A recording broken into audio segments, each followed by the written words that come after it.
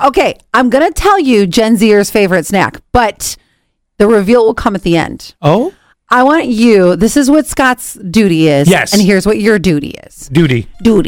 You're going to text 71231 keyword sass, and you're going to tell me your age and your favorite snack. Okay. Scott, he's not going to look at the text messages. I will not look at the text. I have a different tab open. I am going to tell him the snack. Of course, I'll give the last 4 digits of your number like we always do. But I am going to tell Scott the snack, and he's going to guess your age based on your favorite snack. I have to do it based more so on your generation. Are you Gen Z, millennial, elder millennial? So, I don't have that specific with the alpha millennial. I have elder millennial. Elder.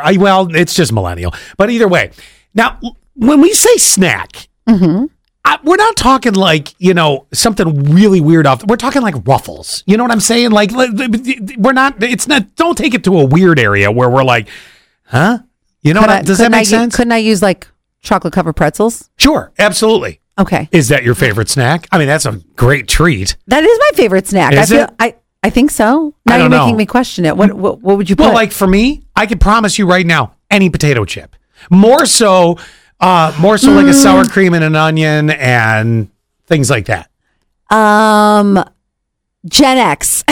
Yeah, but I'm sitting right across from you. All right, 71231, keyword says, I will not look. Text Allie your age and your favorite snack, and I'm going to see if I can get some of these right and based on your generation, because I have a feeling Gen Z's snacks vary tremendously from, say, Gen Xers. Maybe if we have some baby boomers that are here with us, or even millennials. I think it is the Gen Zs are so different from other generations, and oddly in a far less annoying way too. I'd like to see. I really would like to see if it's vastly different. I'm gonna see if I can nail this.